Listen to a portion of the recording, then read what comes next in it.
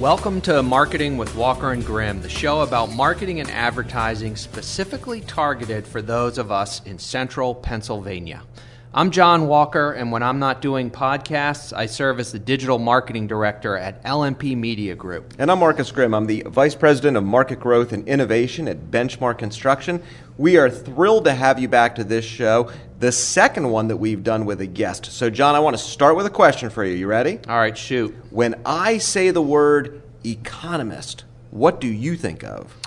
Well, let's see. Maybe somebody who knows a lot about numbers, somebody who likes graphs, maybe tweed jacket, something like that. Somebody maybe a little boring. A little boring? Well, you know what, John? That's what I thought too. And yet today's guest is going to turn that stereotype right on its head.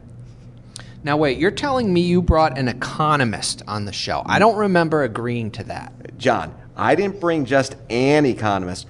I brought the newest economist to Lancaster on the show. So people who follow what's going on at the EDC, the Lancaster EDC, about 2 years ago said, hey, we want to get an economist on staff, which is a pretty bold thing for the EDC to say what they want to do.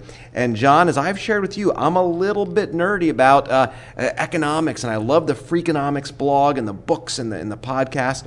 And so I have been paying attention ever since the EDC made this announcement, and I am proud to welcome Naomi Young to the EDC, and she is here and she is on the show. So Naomi, welcome to the program. Thank you for having me here. You guys didn't give me the warning that I needed my tweed jacket. Oh, do you have one? I do. How can I not? Well, you know, she's sitting next to me, and I didn't even recognize her as an economist because she's too stylishly dressed. It's not working with the stereotype that I have. The truth is, John, we look like the economists. Right. She probably thought we were economists, maybe accountants. Well, it is all about perception. Yes. Yeah. Yes. Well, I'll tell you what. Let me start with the first question, and that is, can you tell us what the EDC is, and also tell us why business owners in Lancaster County should care about it. Okay. So the Economic Development Company of Lancaster County is based, it's a nonprofit for business, so it's not a government entity is probably the better way to put it. Okay. And their whole focus is to promote the business retention and expansion in Lancaster County. Well, now, why would we care about that? Because the more vital your businesses are, the more they grow, the better jobs we have, the more mental health benefits that we have.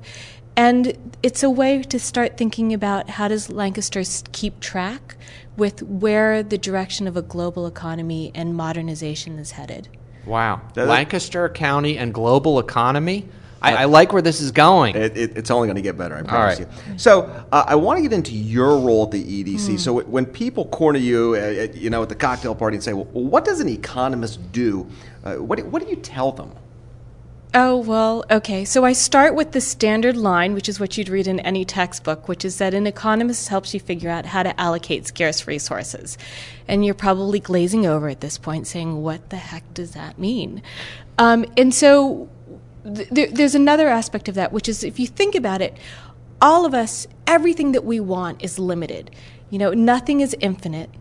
And when we have to make choices about how to use our time, our money, our expertise, it's all scarce, it's all limited. And so we want to do it in a way that actually helps make us feel most satisfied. And economists put numbers to that so that we make it positive economics instead of normative economics. And what I mean by that is that we help formulate what is driving our choices, what we value, and how we want to make trade-offs to get there. That's really fascinating. John, my next question, which I think Naomi just answered, which is, as marketers, we totally get finite resources, don't we? Oh, absolutely. Marketing's all about finite resources, starting with most marketing budgets. Yeah, all of our budgets are related. Our time obviously is a huge finite resource that we have. Now, one of the things, and I want to dive right into this because I'm such a fan of the stuff that comes out from Freakonomics, and I was thrilled when you were coming on the program, Naomi. But broadly speaking, I've been told that there's two schools of thought on economics. The first being that humans will behave rationally, And the second being that, well, they don't. And the most popular, I think, Naomi, you shared this story with me about when you bought a cell phone. Share that story with me. Right. So, well, let me back up and first off say that it's really not that there's two schools of thought, that people are rational or irrational. It's really more of can we figure out how to model the way people make decisions, and the way somebody handles being thoughtful, mindful, methodical in their decisions, we call rational. When they're impulsive, it would be irrational. And so it's really more about that rational thinking and how do you handle having limited information. So my example is that this is going to date me, but I needed a cell phone. And so I was trying to decide, do I get a BlackBerry or do I get an iPhone? And I was like, I know exactly what's going to drive my choices. I want it to be cheap. I want it to be really easy to type, and I want it to be able to access my email really easily. Hands down, that meant I should get a BlackBerry. What did I buy? You got the iPhone. I got the iPhone because it was sexy, it was trendy, and it made me feel like I was on mark. So how does somebody like you even balance those two ideas then? I mean, how do we, as someone at the EDC where you're trying to support businesses, how do you put the data out there? What would the Economist have said about your decision? It would say that I built a model to make my decisions incorrectly. So in other words, I omitted the variables that really mattered, or I didn't go through buying a cell phone enough times to actually know what my tastes and preferences were. Oh, that's fascinating. So it was misspecified. And so this is the part of what makes economics interesting, is that people are not irrational. We just don't know what drives their choices. Well, that has a close relationship to marketing, too. Yes. Because some of the attributes that you described of the iPhone, some of those are a function of design for sure, but many of those are also a function of just great marketing. So marketing probably drew your awareness of the iPhone, and marketing, the perception that you had about the brand, it may have influenced your decision about purchase in some way. Yep. And I just didn't go through buying a phone enough times to know what really mattered to me to influence that. And so, so the marketing connection is really interesting, because some of there's a technique in economics to figure out what are the attributes and the values that we assign to them. It's called discrete choice, or discrete choice experiments. And the idea is that you take a person through enough scenarios of choice that eventually you can figure out how they value each attribute. And guess what department at University of Pennsylvania picked up that technique and has a lot of those brilliant discrete choice? The economics department. No, marketing. The marketing department. Yes. Yes. Well, John, we're ahead of our time. We are. I mean, that is so interesting. Again, it's related to marketing. I was just talking with one of my colleagues about small businesses in Lancaster, and we were actually talking about plumbers, believe it or not, and we were talking about how plumbers could position themselves against the attributes that consumers think about when choosing a plumber. And just to bring it to the plumbing example, we were thinking being on time might be one. Fixing it right the first time might be one. And there were others, and frankly, none of us knew for sure which attributes were strongest. But it sounds like we were sort of working through a similar process that an economist might think about. Yep. Absolutely. And so, your models are only as good as you can figure out what are the right attributes or variables to have in it. And so you're listing out all of those things, but what do we know about behavior? Also, first impressions really matter. And so it could be that there's rationally, as we think rationally, like if you're just being put aside all the emotional components of it, you would think all the things that you mentioned. But what are some of the other things? Maybe it's how neat they look when they show up. Maybe it's how pleasant they are. Maybe it's the importance of a referral in a network. And so the issue is that we have to think critically. Are we considering all the different factors and then weeding through to find the most salient ones? Now, I want to ask you a specific question, but you've said this a couple times now, which is how experienced somebody is with making a type of decision. So that's something we deal with a lot in commercial construction, because guess what, John? As much as I would love for people to be buying $20 million buildings all the time, they don't do it that often. So what advice would you give a marketer who sells a product or service where, by default, their customers don't have a lot of experience buying that. Right. So what you have to do is know what it is that gives people regret and educate them on it. Whoa, we got to talk about that. Let's talk about that. Know what gives people regret. Yeah. So think about it. You know, when you go in and you buy a house, for example, I mean, when you look at it, you're looking around, you're looking at the neighborhood, and you could actually, I'll give a story. So when I was in college, I got this awesome apartment. It was this little actually it was a studio apartment, and it was a great part of town. It was walking distance to college. It was affordable. It was great, right? And it sat above a bar.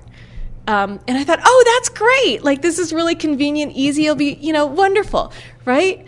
And I was so taken by, like, the location that I didn't even actually realize that something that I thought was going to be good was actually bad. Never live above a bar. I've done that and had some rodent problems. Yeah, I had noise, and then of course, like, you think about it, and you look out your window, and you're like, oh, okay, this is a good view.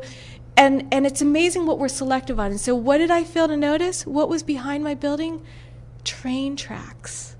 So not only did I have a bar emptying garbage at 2:30 in the morning, but I also had the trains running at night, and they usually run at night because they don't want to close the roads, right?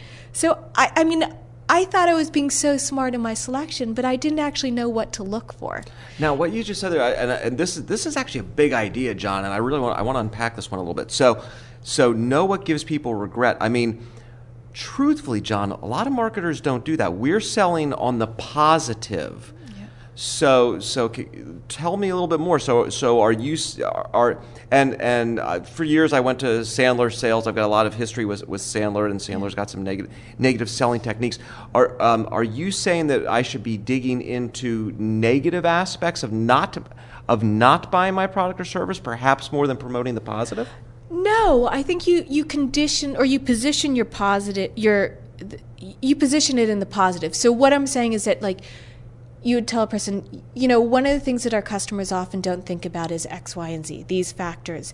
And more often than not, when they don't consider them, they're disappointed in their choices. So here's the way you want to think about that. And you want to just position it so it's constructive, not negative and smearing. Does that make sense? That is very cool. It's about teaching people to learn from your mistakes, and we all intuitively understand that. And I mean, nobody feels better than saying, "Aha! I know I'm not going to make the mistake that person did."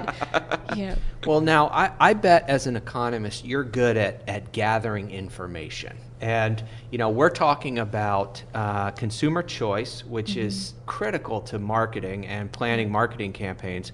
And one of the things that we sometimes have the luxury of relying on, not always, is research. Let's be honest. I mean, sometimes we're making it up. Sometimes we're using our best judgment as to what maybe the leading points of regret might be, or the positive attributes of a product. But in the best cases, we're using research. Now, maybe you can tell us a little bit about your knowledge of research. What's a good way to learn about some of these selling points? And before she answers this, I know she knows this, John, because I shared a survey with her, and a survey that I had written, by the way. Okay. And she politely came up with some really good things that I needed to reconsider. All right. So I know you've got a lot of opinions. Oh, that's really kind. So let's start there. Right. Let's start with the simplest one. Lots of times marketers are deciding, do I do quantitative analysis or qualitative analysis? So for those who are listening, quantitative is where I'm asking a finite list of answers to a lot of people. Qualitative is sitting across from somebody. How should I think about using quantitative or qualitative? It should never be either or. It should always be both. So the challenge is knowing your budget and thinking about how much certainty or how comfortable you are in the rigor and the certainty of your analyses or your findings. So what I say by that is, I used to do a lot of survey research, and you go online, you do your research, you think you know what's going on, and we would in particular, this was park visitation studies, and so we would do these. We'd look at the GIS and the maps, and we'd figure out where we're going to be able to intercept people. And you think you have the best designed survey ever and the best strategy for capturing your respondents, and then you go and you actually walk it. And you go on the ground, okay. and it's never what you think. paper and reality is never the same thing. You never go and do a paper survey or, an in-person survey without having actually talked and done a little bit of a focus group first. I mean, you have to test language. We know that language is so important. You have to make sure that, what you think oftentimes what we hear is what percolates up through the noise. And so what you have to have these in-depth discussions and explorations to understand, is that really what's mattering, or is that just in the noise? Is it your red herring? And so you have to do the qualitative first. Well, let me share a story that's been going around the marketing world for years, and I'd like to get your perspective on it. So it relates to research. So the research was being done by, I believe the company was the parent company of Raid, and they were doing a focus group on pest control. And so they had a group of women. They had chosen to do it with women sitting in a focus group, and the moderator asked them a bunch of questions, and they politely answered, and so it went. At the end of the focus group, one of the women came up to the moderator privately and said, "I got to be honest with you, I like seeing them die." And she was talking about bugs. Because she had this visceral reaction. They have invaded my home. They are in my food. I hate them, and I like seeing them die. Yes. And that was an insight that this person had been embarrassed to share publicly with the rest of the focus group respondents. And Raid ended up doing more research on that and found that that was one very critical emotional trigger related to purchase, and it led to the campaign Kills Bugs Dead.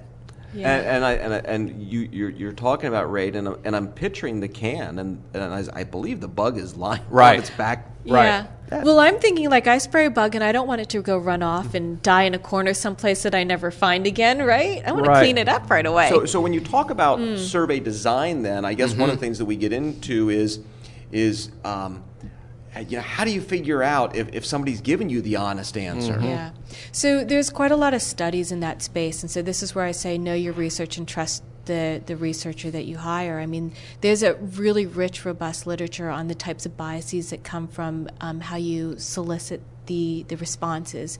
So, I mean, we know that there's a thing called social desirability bias, which you're talking about, which is that you want to say the answer that you think makes you look most favorable. And so there's all kinds of strategies to try to minimize that bias.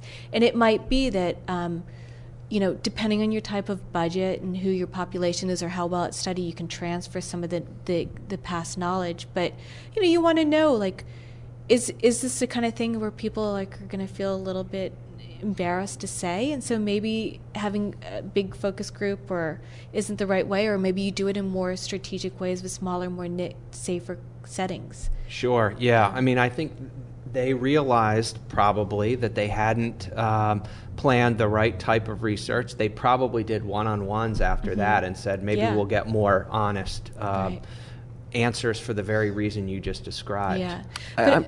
I'm curious, you mentioned bias. And so, one of the things that I think guys like us always wonder is, okay, I want to do a survey. Do I send out the survey? How much bias am I introducing because it's the company owning it? So, a classic example that we get all the time is, we're getting emails from Amazon all the time now, do you like this product or do you like the service? Can you talk a little bit about when the brands try to do the survey themselves, is that a big red flag, or are there ways to kind of design around it? I'm not sure. I mean, my experience has been that it really depends on the nature of what you're asking about. And so having the perception of legitimacy is important. Ensuring that people believe that what they're voicing is going to be heard and valued is important as well. And I would say that can a company go and do the survey themselves? Depends on what kind of relationship they have with their customers. Marcus, we're about at the midpoint. Why don't we take a short break? And this has been a lot more interesting than I thought it would be. And I'm glad we have an economist on the show. This is fascinating. But let's take a short break. We'll come back and we'll talk more about economics, small business, decision making, and why economics really matters to marketers. You've been listening to the Special Economics Update brought to you by Benchmark Construction. Now back to the show. Hey, we are thrilled to have you back to Marketing with Walker and Grimm. I'm Marcus Grimm. John Walker's here with me, and we are having a blast with Naomi Young from the EDC. We were talking about biases prior to the break, and I just have to ask this question. There's so many biases out there. I actually have a chart hanging on my office. I forget how many different biases are there. But I'm curious, Naomi, because you've been doing this for so long, do you have a favorite bias or a most frustrating bias that you love to find a way to design around, or one that just always trips you up? So you're going to be disappointed in my answer. I don't. I mean, to me, the thing about the survey research that I love more than anything is thinking about what's that clever way to trap your respondents so they have to answer. So it right. doesn't... So it's where can you intercept them that they're going to be most receptive to engaging in it? Because the thing that there's nothing worse than having a low response rate on your survey research. You can spend just a ton of money trying to send it out and to get those responses, and then when you don't get it, it's just what do you do? Is there an answer to the question, what is a low response rate? I mean, is there a number that makes you cringe, or is the answer to that question, it depends? It's always, it depends. Okay.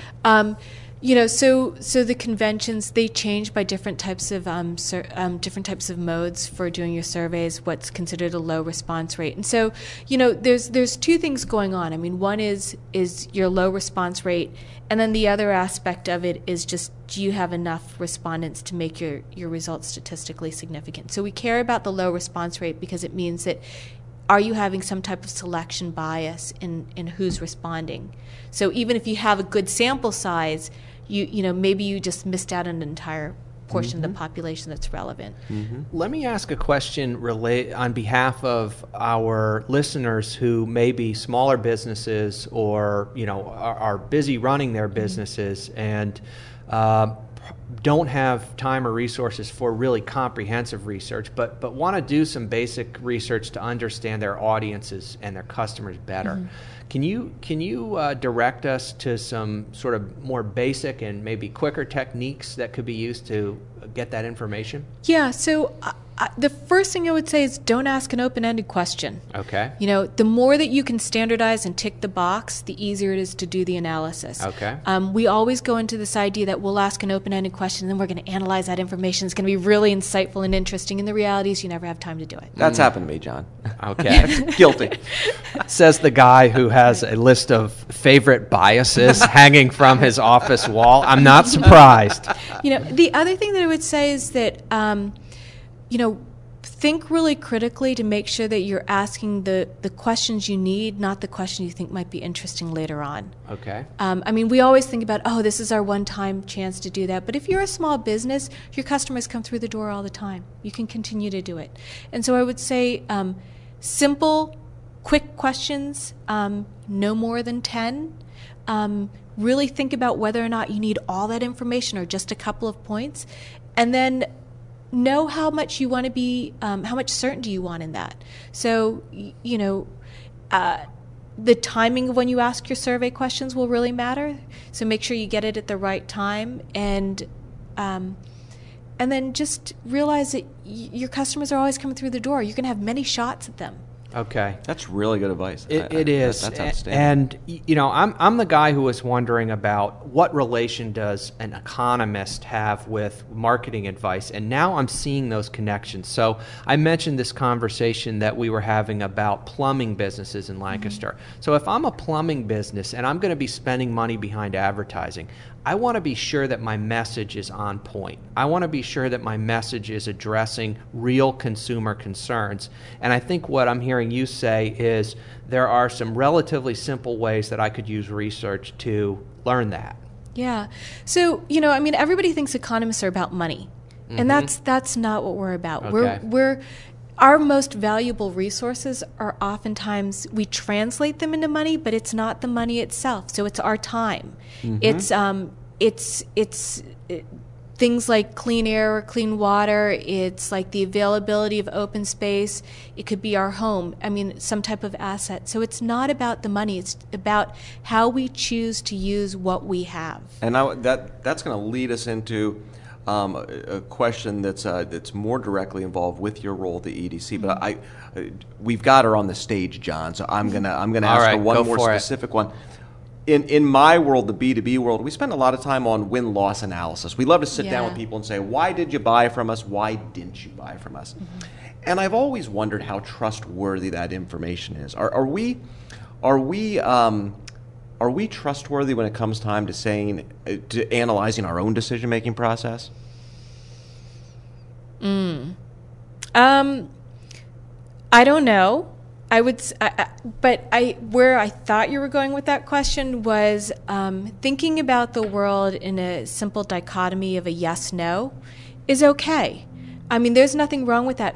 What we have to do is make sure that we understand that relative to what the full set of choices are. And Huge point there. That's great. Yeah. So, yes-no is fine if you understand that is insightful only to the extent that you've constrained it within that yes-no. Right.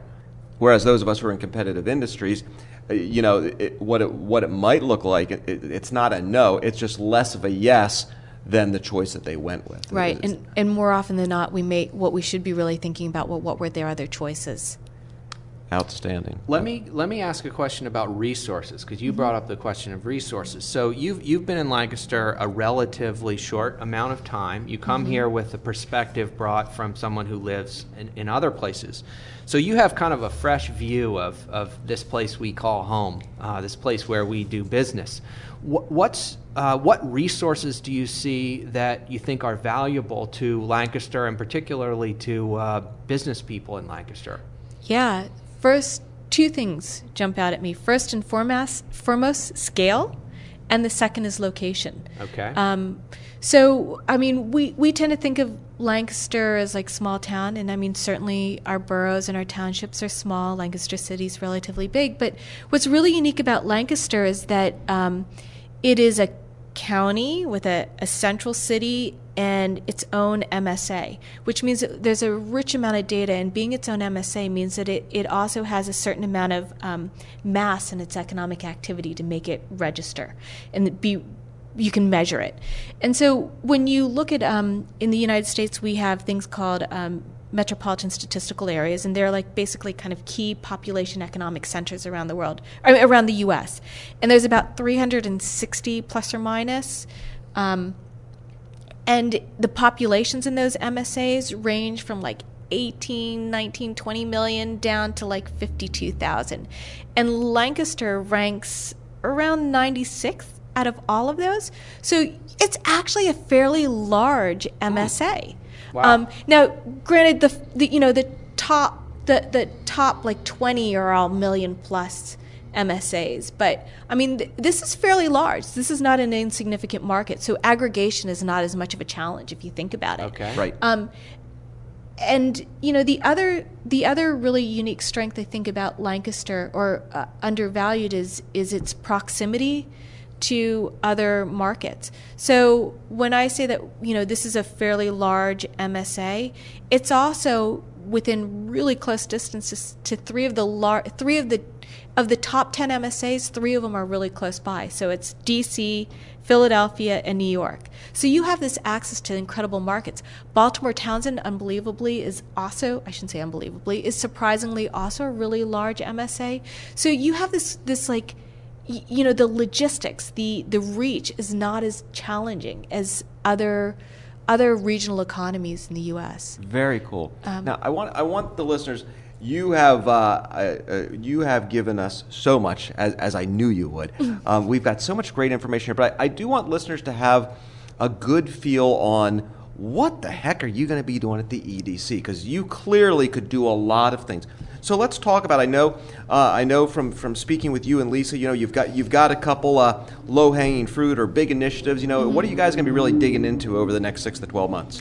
Yeah, so our starting point is to really just map the Lancaster economy. So, and when I say Lancaster, what I mean is the Lancaster County and its surrounding region, and is to understand what actually are the businesses and the industry sectors that are here, and how much do they contribute to the economy, not just in terms of like economic activity, but also in terms of jobs, in terms of their interconnectedness to other sectors and other regions around the U.S., and then to start thinking about how those different sectors use the assets and the infrastructure that's in Lancaster and how reliant are they on each other.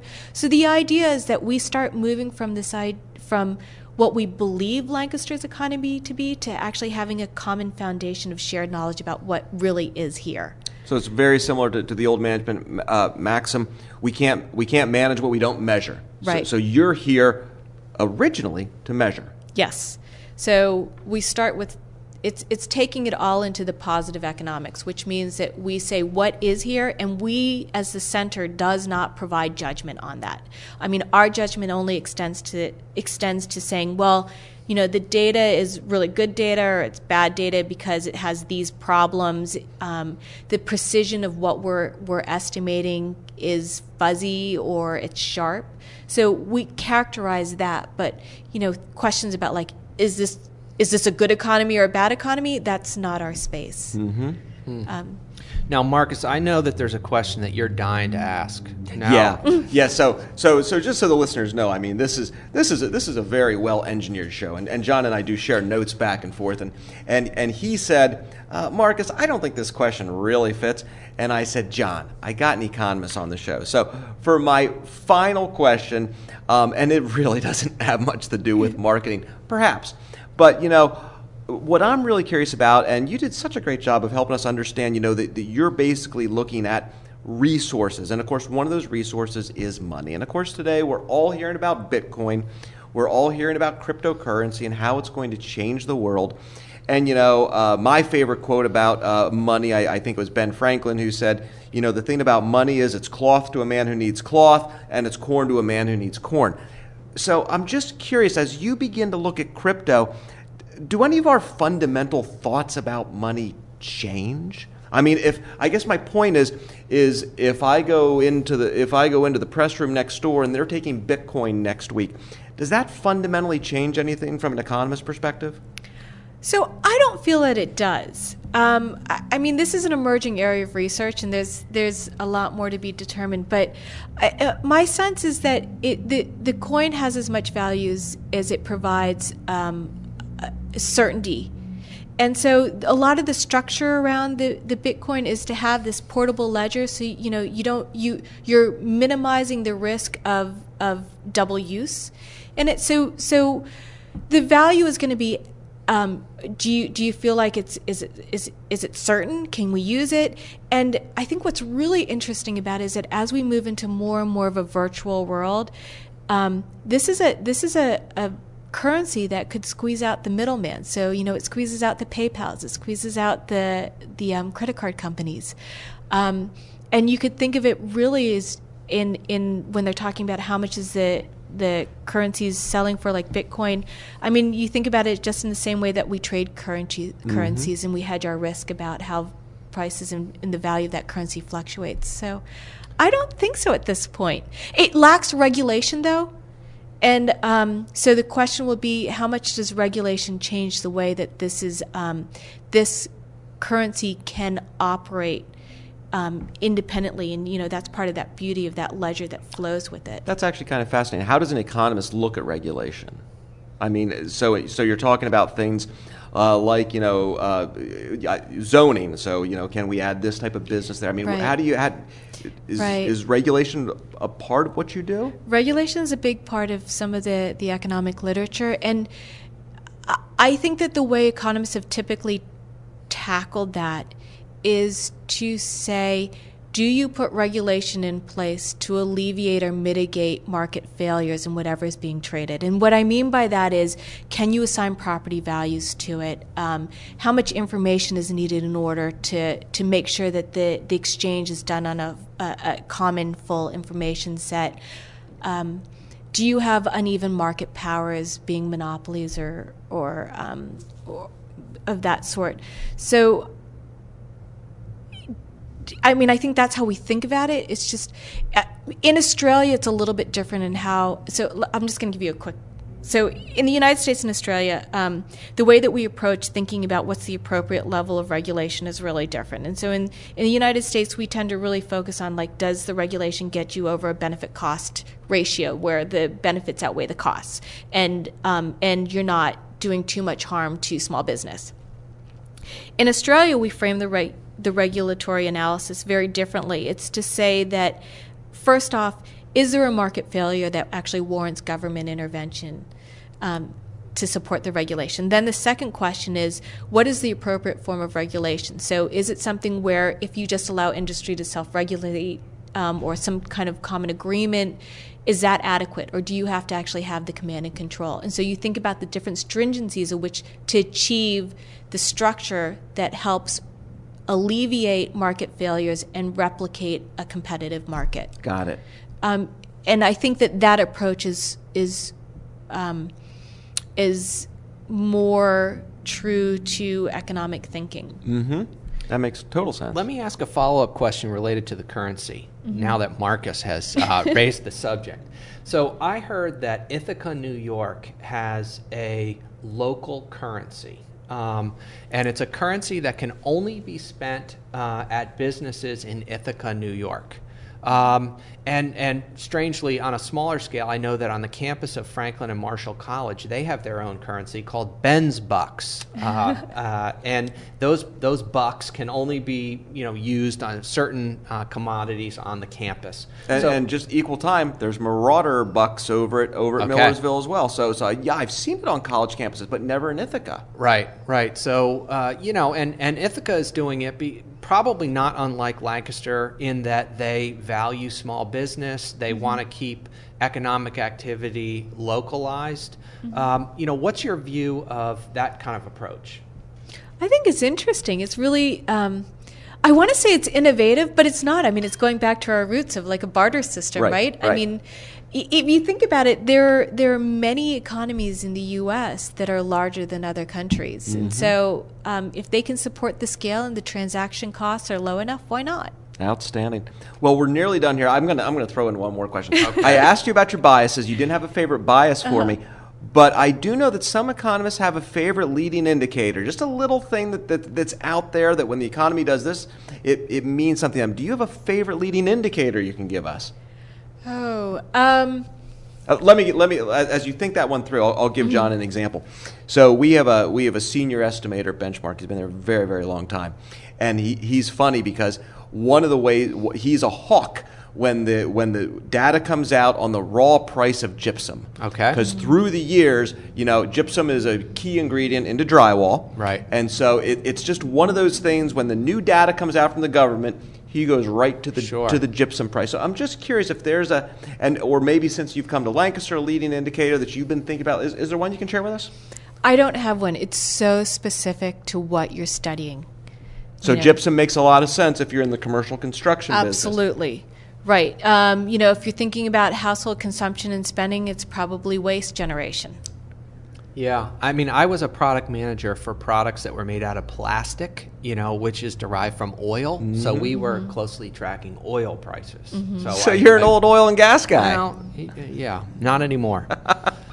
Bicycle, everything by bicycle now. Outstanding. Yeah. Outstanding. Well, look, that is bringing us to the end of our show, and this has been a real pleasure. Naomi, we appreciate you coming on the show. Absolutely. I have to admit, I was really economist. I was a little skeptical, but I am so pleased that you've come to talk to us. I'm pleased that you've joined the EDC in Lancaster, and we're hearing that you're doing great work there. And EDC is very easy to spell, but just in case, what is the website? Do you know? Is it EDC Lancaster? EDCLancaster.com. Or .org or .com? .com. It is a .com. Okay. It is a .com. EDCLancaster.com to learn more about Naomi and Lisa and everything else the team's doing over there.